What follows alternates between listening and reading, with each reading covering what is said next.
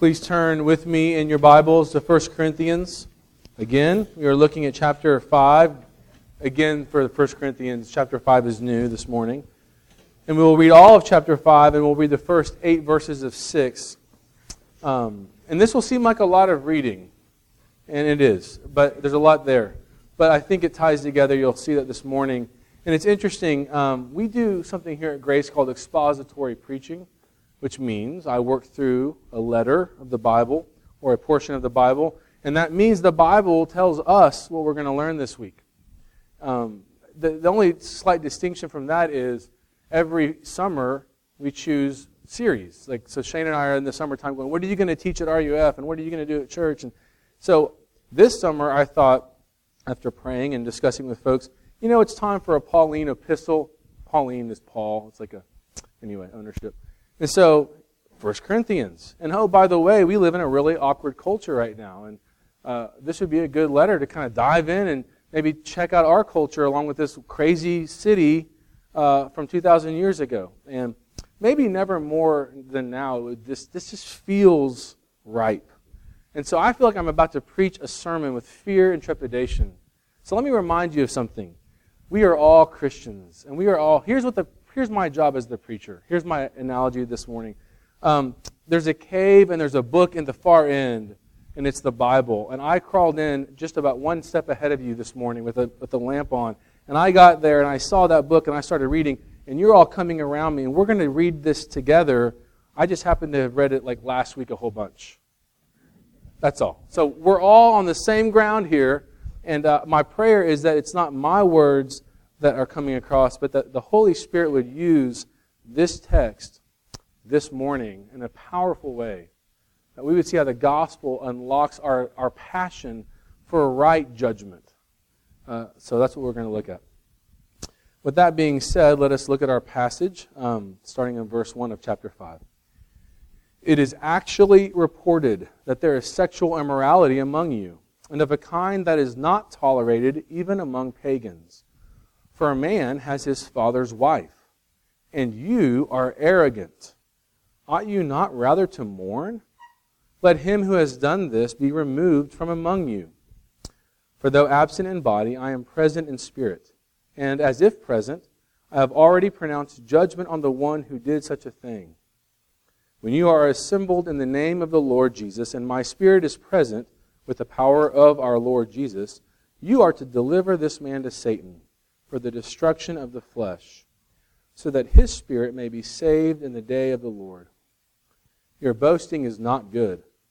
Do you not know that a little leaven leavens the whole lump? Cleanse out the old leaven, that you may be a new lump, as you really are unleavened. For Christ, our Passover lamb, has been sacrificed. Let us therefore celebrate the festival, not with the old leaven, the leaven of malice and evil, but with the unleavened bread of sincerity and truth. I wrote to you in my letter not to associate with sexually immoral people, not at all meaning the sexually immoral of this world, or the greedy and swindlers, or idolaters, since then you would need to go out of the world. But now I am writing to you not to associate with anyone who bears the name of brother if he is guilty of sexual immorality or greed, or is an idolater, reviler, drunkard, or swindler, not even to eat with such a one. For what have I to do with judging outsiders?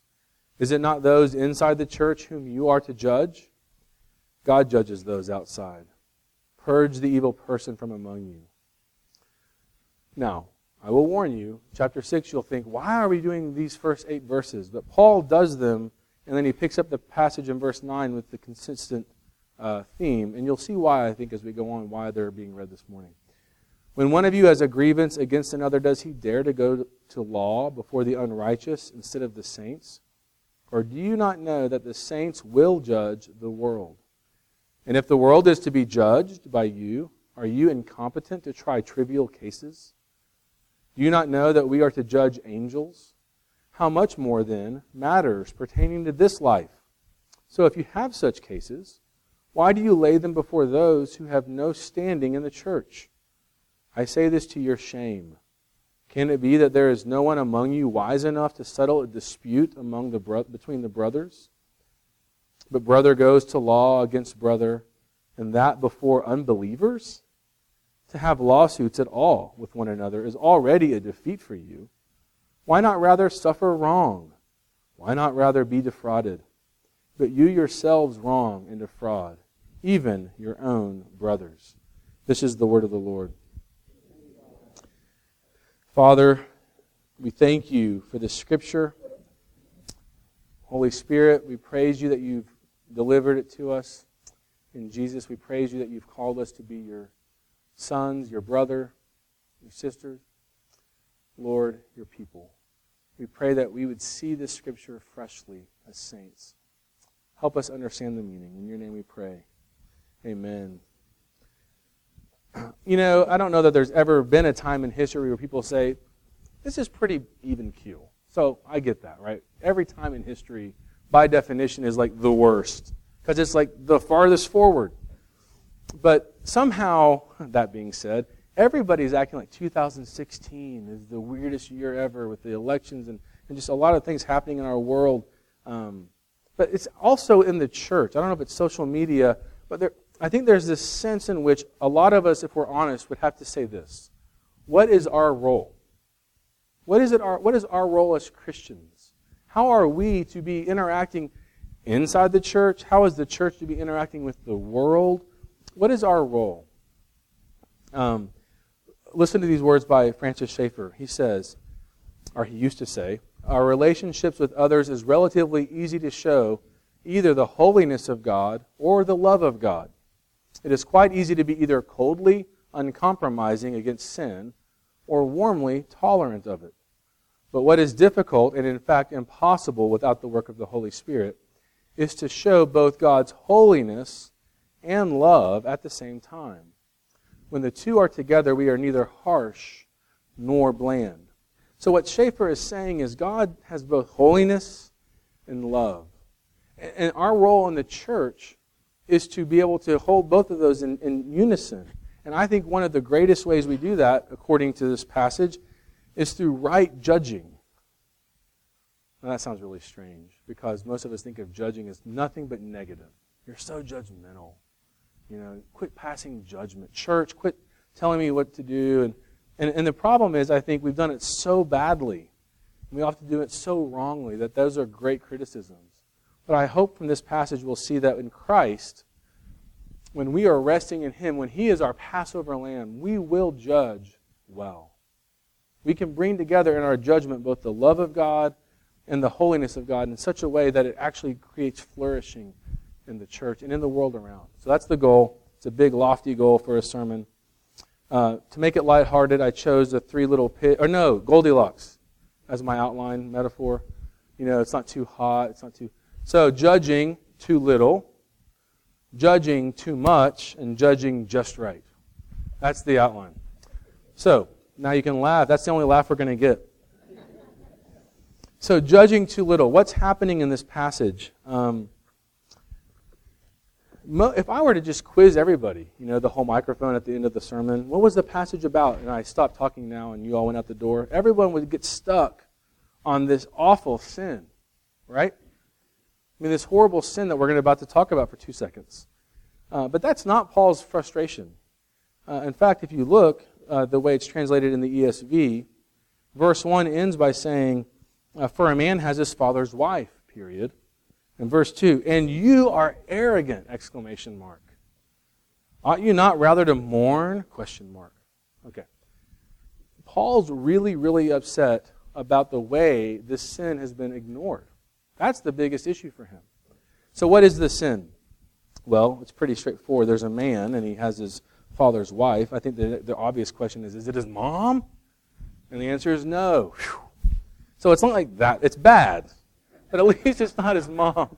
Why do we say that? In Leviticus 18:7 and 8, there are two laws back-to-back about not taking a parent. One is, do not take your mother, and the next one is, do not take your father's wife. And so, clearly, the language Paul is using is referring back to Leviticus 18:8, saying he's probably either married or living with his stepmom. Now, again, we all have to agree it's a little better than the other option. But it's still horrible. In fact, Paul shames them. The church, when it was starting to take off, was often ridiculed for being moral. I mean, I think the world around the church would often say they're not, everybody's trying to live these lives that are like restraining and holding back, right? That was sort of the reputation Christians had. Not in Corinth. I mean, Paul's like, even the pagans are like, tone it down. David Spade, the comedian on SNL, he used to do the Hollywood Minute. This is the only one I remember. He would just interact with Hollywood stuff. And you remember Marilyn Manson? Anyone? This is like the whole idea behind Marilyn Manson was be as scary as you can be and go make money. And so there's this moment where David Spade goes, the photo of Marilyn Manson pops up looking scary. And David Spade says, Marilyn, Satan called and he wants you to tone it down just a little. You're giving him nightmares. And that's kind of what Paul's saying. It's like the pagans are kind of going, maybe you guys should chill just a little bit because there's this report. The report that this guy has moved in or has his stepmom there together. And the reason this is so significant is it's being tolerated. It's being allowed. Paul's so upset because it's not that somebody sinned. It's that it's completely okay with everybody. And that's really dark. And that's the warning to us right now as the church is that we're not just tolerating gross sin. That's the warning. I don't remember the reason, but not long ago, I saw a photo of a lynching on the internet. And you see these from time to time. Of course, thankfully, they're hopefully a long time ago and a long forgotten time. But it's what's so crazy about these awful, disgusting images is not just the shock of murder without justice, but you often have like white people smiling at the camera as if to say, we're proud of what's going on here. That is so disgusting. And the question for us then is, are we having too little judgment? Are we judging the church? Are we judging ourselves? That's the question of this passage. Are we just simply allowing sin to have its way? Are we ignoring problems? What was actually possibly happening? We don't know specifically why it was being tolerated, but it's very probable, because this was what was often happening in Corinth, was that this man was probably financially well-to-do. Maybe even one of the house churches met at his home. And so there's this sense in which we don't want to hurt feelings. We don't want to cut that off. And because it's happening behind closed doors, and, who are we to judge? So there's this sense in which the church can easily allow things that just sort of don't seem really harmful to us. And yet, for Paul, he's their wake-up call. So, too little judgment. We're going to come back to the right judgment and what the church should do. But initially, I just hope we understand, we don't judge ourselves enough. I think, and it sounds bad, but I'm talking about Christians looking at our own conduct and the conduct of our culture. See, for the Corinthians to say that was sin would probably implicate them to some degree as well. Well, I've been going to his church for 6 months, or, however it would tie them together. What happens is when sin has a face, one of our temptations is to start to go, maybe it's not sin anymore. Right? Okay. Sin too little. How about sin too much, or judgment too little, sorry. How about judgment too much, right? This one was too little. Now Paul's saying there is such a thing as too much judgment. We would call it judgmentalism. There's only really a few verses that highlight this, but it's very, very important for our own context. Verse 10 of chapter 5 and verse 9 and 10. Paul has apparently written them a letter before and has told them to not associate with sexually immoral people, and they misunderstood what he meant. So look at verse 9. I wrote to you in my letter not to associate with sexually immoral people, not at all meaning the sexually immoral of this world, or the greedy, or swindlers, or idolaters, since then you would need to go out of the world. This is a common misconception of Christianity. The Christian church has often tried to maintain its purity by stepping outside of the world. There's a great book called Chameleon Christianity by Dick Keyes. And I highly recommend it. And he is the director of a L'Abri in Boston, worked with Schaeffer. And of course, L'Abri and Schaeffer, their passion was bringing Christianity to culture and showing how the church really is relevant to the surrounding culture while maintaining our distinctives, right? While not blending in. And so a chameleon obviously blends into its surrounding. That's one danger, right? Whereas the other option, he didn't choose this as the title, but the other possibility is the musk ox, right? The musk ox, that would have been a bad title. Chameleon Christianity or musk ox. That doesn't work. Let's just get rid of that and call it chameleon. But the musk ox, they surround their young in such ways to protect them, which is a good thing in the animal world, but sometimes the church does that to a fault. We think if we can isolate our own from the dangers out there, we will protect and we will keep the problems away. And of course, there is a lot of wisdom in elements of that, but what you find often is the church misunderstands that you're supposed to withdraw from culture completely. So here's a quote that he talks about. Well, if I have it, there we go. He says, sociologists tell us that dissonant groups within a larger society react to reduce the potential for friction in two predictable ways. One, compromise their distinctive beliefs and way of life, and so reduce their conflict. That's chameleon Christianity, right? That's one option. The other is to keep their dissonance and tribalize, retreating within their own group and thus losing contact with society. Intriguingly, and he's referring now to Jesus' Sermon on the Mount, intriguingly, this is exactly what Jesus was pointing to when he said, be light and salt.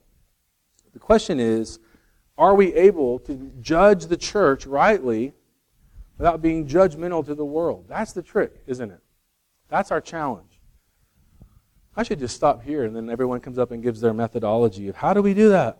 And we see if we come up with something really good by the end of the sermon. I love creating the tension, but then I also fear I've got to have an answer. I've got to have something. Well, so Paul is telling us this is a tendency, right? There's this tendency to either be all in or all out. The other way, by the way, this passage and why we brought in chapter 6 shows that we have too much judgmentalism. Is one way is shutting the world out. We just talked about, right, in verse 9 and 10. But in chapter 6, he talks about something that's kind of strange. I'm going to paraphrase these verses 1 through 8. Essentially what's happening is the moment there's a problem between two brothers or brother and sister in the church, they run to the human court, right? And so that's another type of too much judgment. That's almost, and the first is wanting the world to stay out, which is judgmental toward the world. But the other one is I want all the way the world thinks to influence what we're doing. I want the world to cast the judgment here.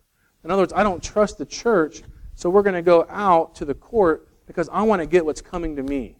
I have a beef. Someone's taken over my property line. Someone didn't give me what I was owed. Something happened civilly or economically, and we're going to go to the judgment courts. And that's why I included this passage, is all of these are dealing with judgment, right?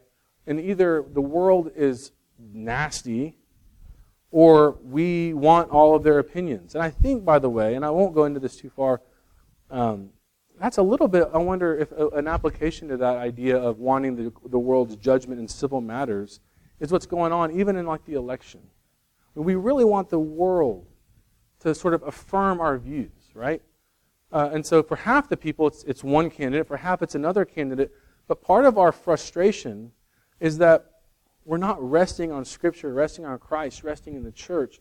We're looking outside of the world to verify our own political views, our own sensibilities. And that's another form of judgmental. We want the world's judgment in here, right? We're afraid of what the world thinks of us. We want to, and so we have all this wrong type of judgment. And Paul says some crazy things that I don't know how to explain in chapter 6. Listen to this. Or do you not know that the saints will judge the world?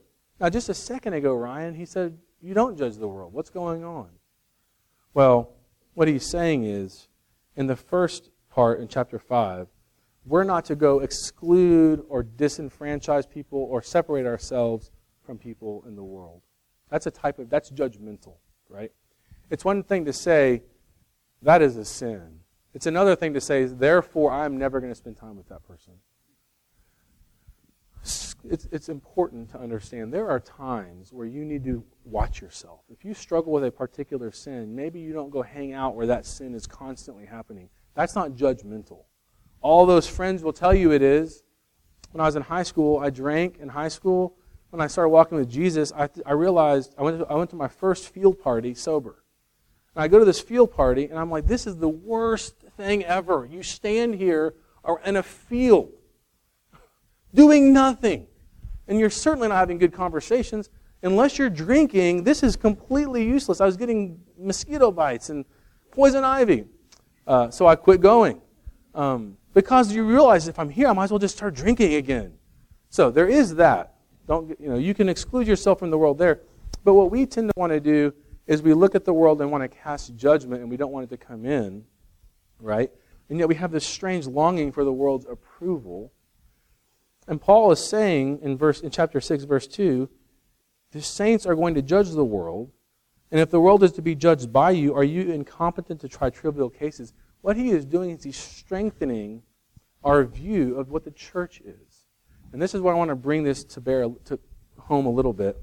The problem with our judgment is we're not doing it with the right view of the church's role, the right love of the church, the right unitedness to the church. Paul cannot believe that brothers are taking brothers to court. I mean, it just shocks him. And he's saying, you think that judge over there will have any care of God or wisdom or anything about you that the church itself can't have? And so what it leaves us with is we have to learn, how to judge well. So this has been all over the place. I get it. Don't judge me. But point 3 then is just right. What does just right judgment look like? If the church is supposed to judge our own people, not be judgmental of the world, but yet also not clamor for the world's attention, what does judging look like? What does proper judgment look like? And it stands on the authority of Scripture, right? So Paul says in verse 3 of chapter 5, for though absent in body, I am present in spirit. And as present, I have already pronounced judgment on the one who did such a thing. What? Paul, you're somewhere else, and you're telling me your spirit is like here in Corinth? Like, what is going on? Weird, isn't it? Think of the hologram in Star Wars, right? The emperor wasn't really in that room or whatever thing, but they were hearing the words and they're seeing the image, and it was as good as if they were there. That is what Paul is saying. He is saying, let me explain, everybody, we are connected. I am an apostle, called by God. That's how he starts the letter. In chapter 4, we didn't cover it last week in the reading, but he says, you have a lot of brothers in Christ, or a lot of, guides in Christ, but how many fathers do you have? He's saying, I'm your father. Luke. See, there's the Star Wars. I'm your father. He's saying, I love you, I'm your father, and as you receive this letter from me, it's as if I'm there. Treat it as if I'm standing there right then. So the question is, do we take Scripture that seriously? Is this our authority? I think what makes us nervous is the second we say yes, we're afraid that someone's going to teach us something we don't believe. Right? What is the fear of Scripture? But before you even get to the possible applications, we have to affirm that that God the Father in His infinite wisdom gave us His Word, and He's given us His Holy Spirit to understand His Word, and you are responsible for your understanding of Scripture. So I can come up here and do my best, but if I'm wrong, that's sort of on you. I'll be punished. But your job is to know Scripture. Your job is to bring the problems of your life to the Word, and also to the church. So we get together, and we say, let's talk about this. One of the things that's the most bothersome to me, and I don't know how to fix it, I really don't, because even Shane and I disagree on politics a little bit, and here's what Christians do. I don't want to go into politics. Where else are you going to talk about politics? And we did. We had a great conversation, actually. It was good. It was great. We ended because we didn't go too long on it. What you have to do is a whole lot of, that's a good point, brother. But why can't the church talk about politics, right? The two things you're not allowed to talk about are religion and politics. Well, we do religion, we might as well talk about politics. Now, that doesn't mean I should get up here and talk about politics. That's not my point. My point is that we should have enough trust in Scripture and in Jesus and in one another that we can actually have hard conversations and go, what does this look like?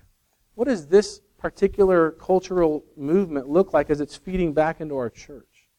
Has the church got something wrong, or do we need to judge something new? We need to have these conversations. Okay? The authority of Scripture allows that.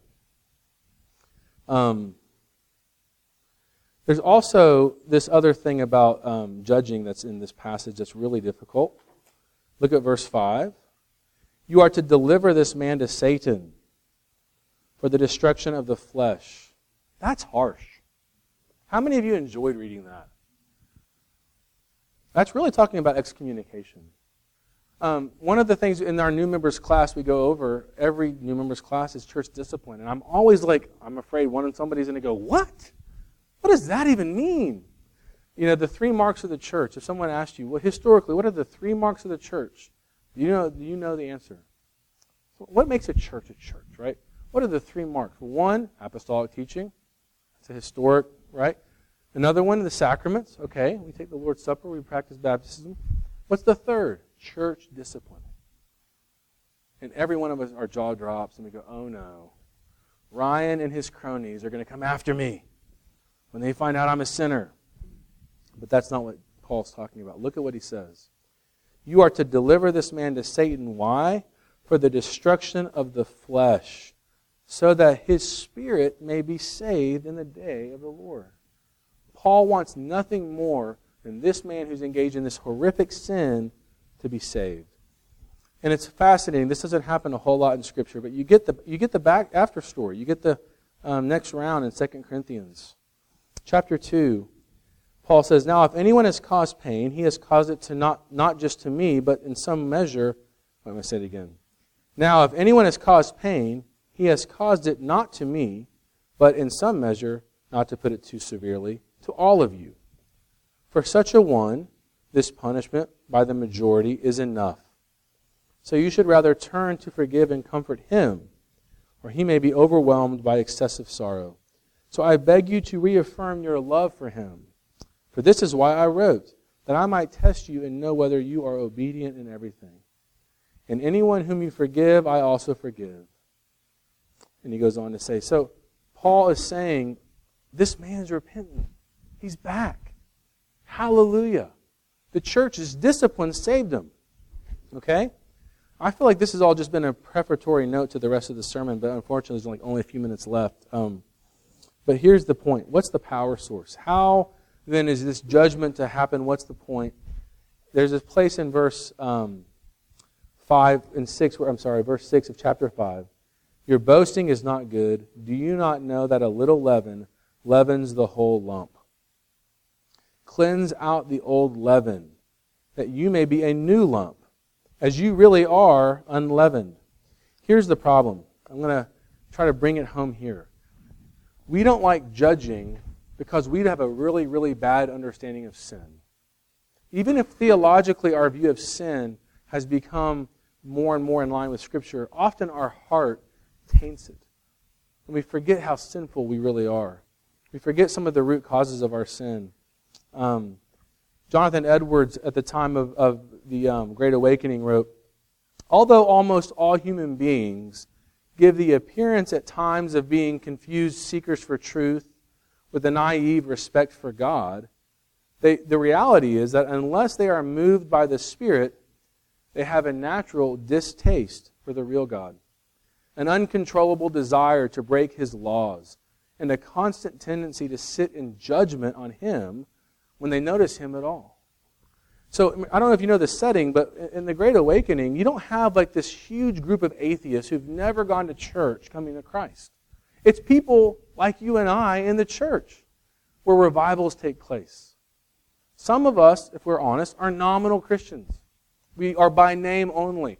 I hope that's not true of you. I have nobody in mind. I certainly hope it's not true of me. I don't believe it is. But nonetheless, it's a condition in the church that a lot of people pretend. And then the gospel comes alive, and revival can happen. Right? And not only those in the church, but those outside of the church, they're watching. And when the church gets the gospel and understands the love of God, it flows out. And people actually want to join the church. They want to come in for healing, not judgment. Or if they are judged, it's out of pure love, like, come, join a fellow sinner. Let's heal together. So what is your view of sin? I think most of us, if we really think about sin, it's these isolated, one-off things, thoughts. We really are proud of ourselves. Okay, thought, word, deed, yes. So that's pretty robust. The world doesn't consider that all sin. But we just get stuck on these isolated actions. We forget how pervasive it is. Here's another quote by, it's the first quote by Lovelace, but a quote on sin. It's my favorite quote on sin. So if you're ready to tune me out, you're exhausted, you want to get out of here, muster everything in your being to hear this one quote. The structure of sin in the human personality is something far more complicated than the isolated acts and thoughts of deliberate disobedience, commonly designated by the word. Okay, paraphrase. It's not just these isolated acts. I've already mentioned that. It's more. He says sin cannot be limited to the isolated instances or patterns of wrongdoing. It's not just lying once or a pattern of lying. It is something much more akin to the psychological term complex. Here's the part to pay attention to. It's an organic network of compulsive attitudes, beliefs, and behavior deeply rooted in our alienation from God. Sin, when you sin, it's springing from the part of you that's alienated from God, the flesh. There is no small sin. And our sin is very disruptive to our being. And left unchecked, it will spread. And that's what Paul says. Now's the point to look at this one metaphor that we've ignored this entire sermon. Verse 6. Do you not know that a little leaven leavens the whole lump? It spreads like a virus. Not only in my own heart. When I sin and I don't go to the Lord, I'm prone to sin again. I'm basically saying that was okay. That wasn't as bad as it could have been. And it gets worse and worse. And more than the isolated acts becoming more numerous, the organic network of sins is just growing stronger and stronger without repentance. But look at what Paul says. I think the beam of heaven on this passage is verse 7, when he says, For Christ, our Passover lamb, has been sacrificed. For Christ, our Passover lamb, has been sacrificed. What? We're talking about passing judgment. We're talking about the world. What does this have to do with anything? You and I are walking like the Exodus, the Israelites in the Exodus. We are like them in just walking in death. That's what this world is doing. And the Passover lamb, remember in the Exodus, they were instructed to take the lamb, sacrifice it, and spread its blood on the doorpost, and then eat it. Why? Because they were going to die if they didn't. Their firstborn would die. It was a picture of what was to come.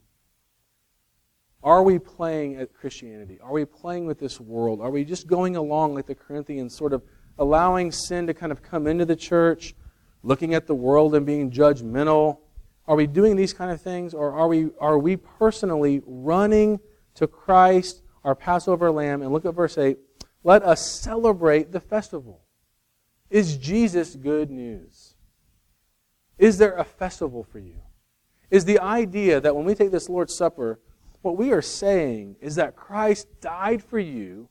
You are eating of His body and taking in His blood. I know it's not literal. Don't think I'm crazy. But His Holy Spirit is applying all the benefits of heaven to you. That's who you are. In chapter 6, He's like, you're saints. Do you not realize who you are? And we're scared of the world. We're scared of hurting each other's feelings. And more than anything, we're scared of the fact that we're sinners. And we don't know how to repent. I think we're afraid to go to Jesus and say, Jesus, I sinned again. Is that what you do? Is that the heart of your Christianity? That daily taking your sin before the Lord. Why would you eat of the Passover lamb if you don't sin? I would love someone to tell me that. Why do you engage in the Lord's Supper if it's not because you think you're a sinner?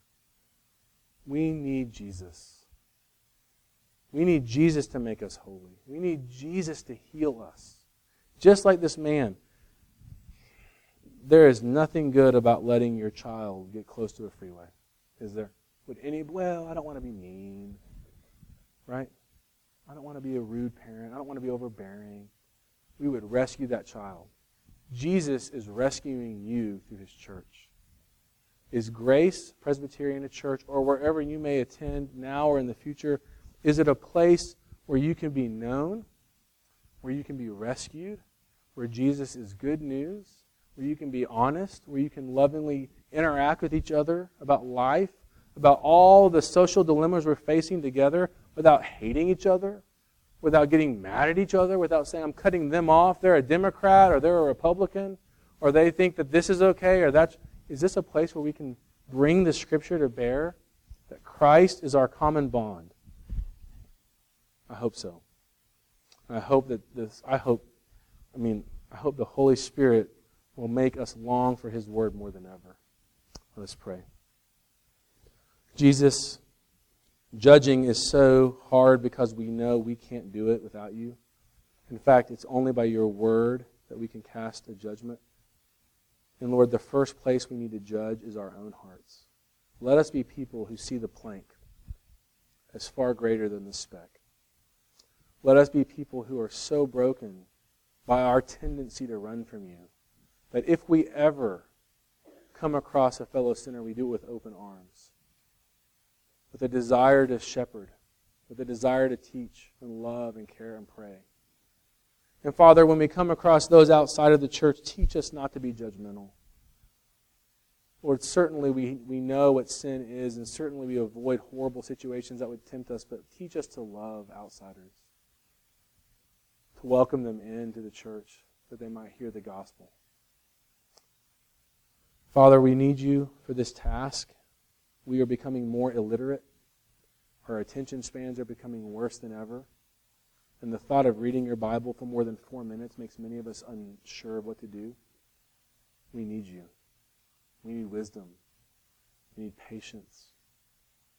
But Father, if somehow we can recover the understanding that Jesus, You died for us, You're the festival, You're the unleavened bread, You're our hope, You're our new identity, maybe with that excitement we can get together in groups and read the Bible and chew on it and talk and be honest with our struggles and grow for Your glory. Amen.